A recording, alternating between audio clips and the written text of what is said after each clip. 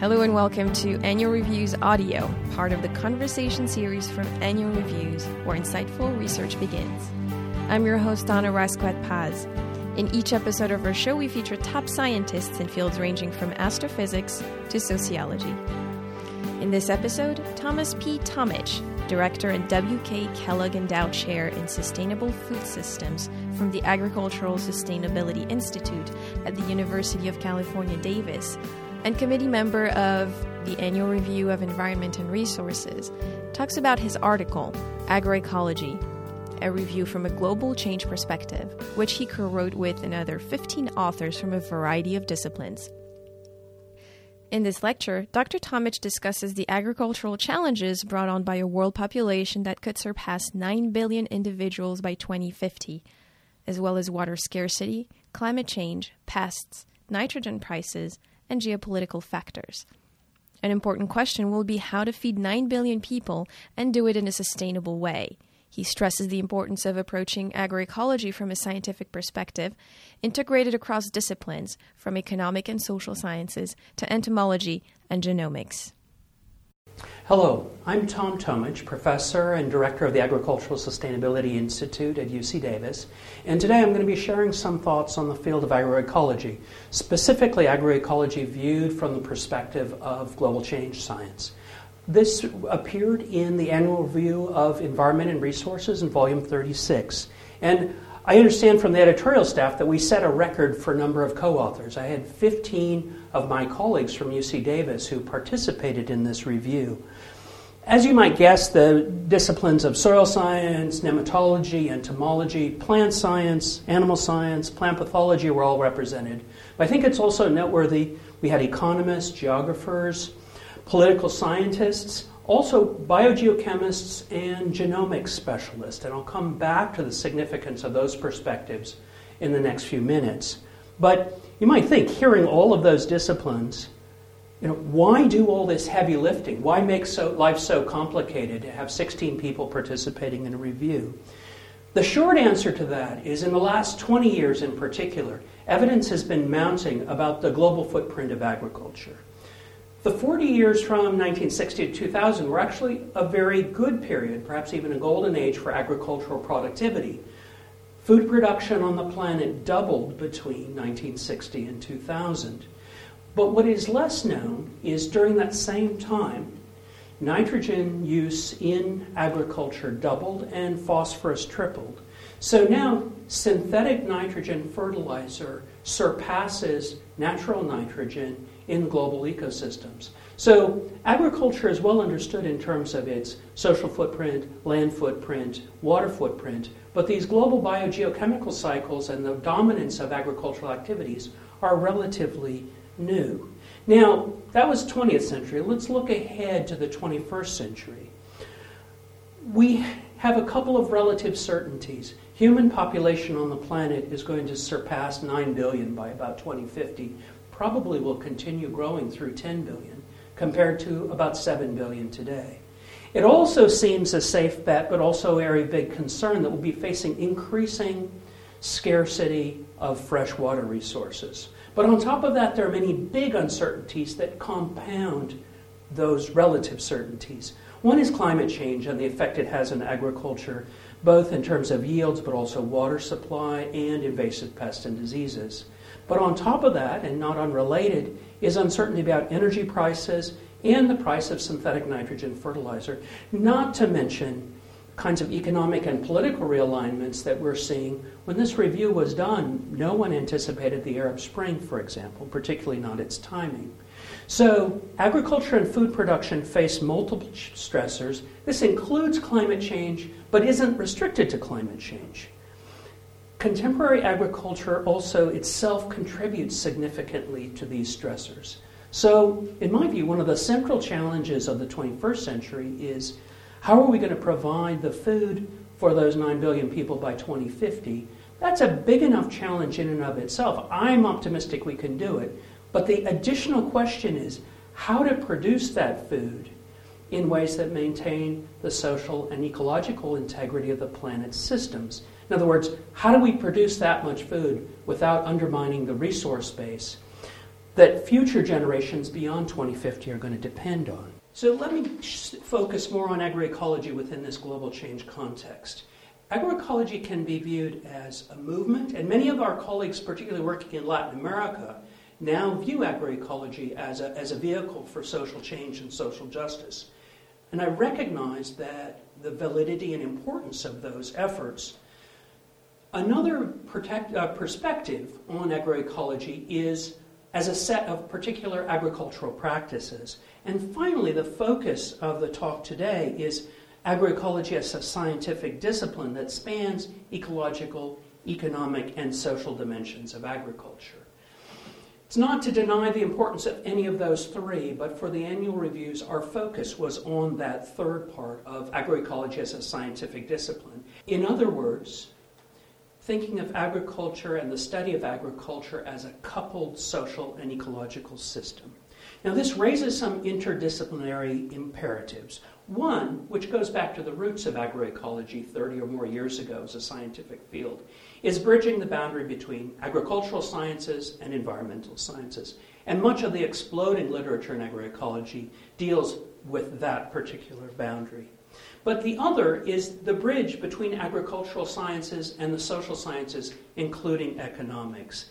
And on a planet in which our species, human beings, are increasingly the dominant force for change, I think it should be clear that the social sciences, human behavior, human institutions, incentives, communities, nation states are all an important part of understanding both the problems but also potential solutions.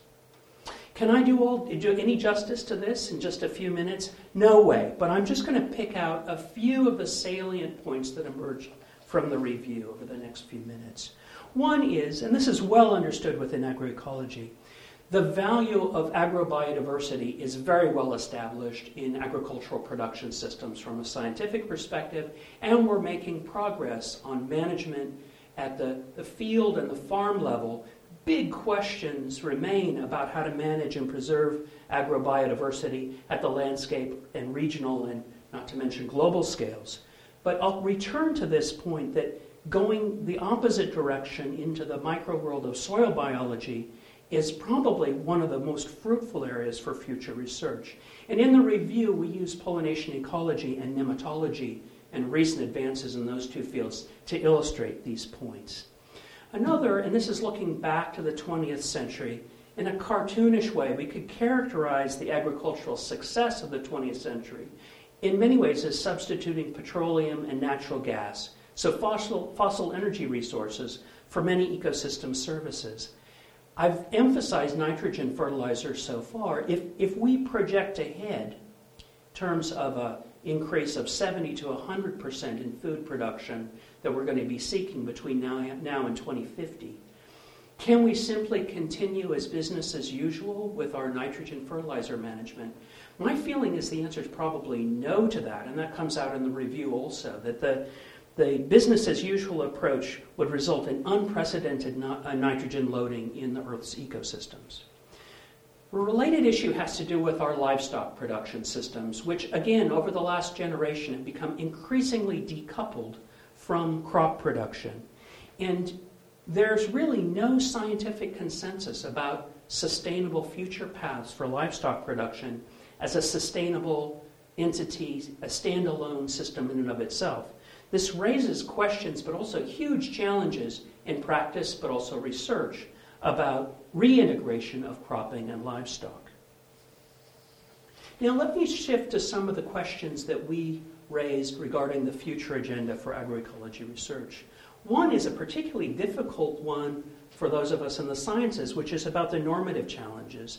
How can agroecology as a science approach different values and ethical systems? What I mean by this is not identifying the uniquely most sustainable set of values, but actually science addressing explicitly different value systems that may be in conflict. And many of the controversies around animal welfare, genetically modified organisms in the food system, and I could go on and on, actually I think will require resolution of some of those conflicts over values. And as scientists, we need to engage with people who can help us to make those connections. Another agenda item for the future is, what is the role of integrated systems in our adaptation to global change and a more resilient food system? Integrated cropping systems, call them permaculture, call them agroforestry, call them mixed livestock and cropping systems, have been around for a long time, since the beginning of agriculture. They have been understudied, though, in terms of their potential for improved nitrogen management and also better livelihoods, food security for local communities.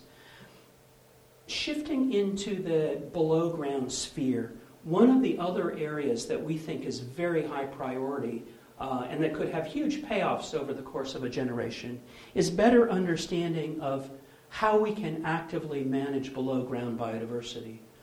Organisms in the soil regulate many of these key processes, whether it's methane and nitrous oxide flows, water, soil carbon. All of those things are, in some sense, shaped by soil biodiversity. The explosion of genomics tools, metagenomics, opens up possibilities for great breakthroughs there that can have practical significance.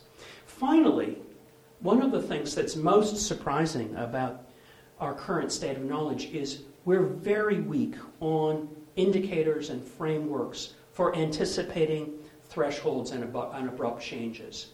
Where are we close to going over the edge, and where do we have some leeway? Phrased another way, where are we approaching planetary boundaries regarding the footprint of the food system? We need to invest in monitoring and in ways of understanding those discontinuities.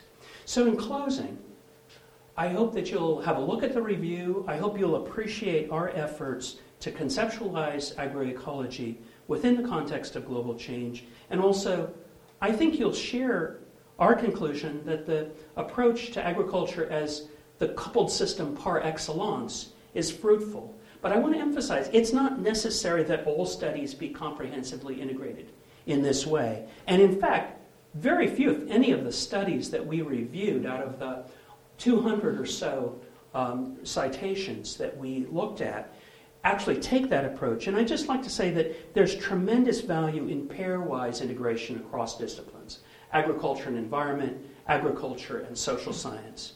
And I just want to emphasize that importance of problem solving and advancing our agroecological knowledge, that addressing problems in specific places for specific people, those are all great ways to achieve interdisciplinary integration.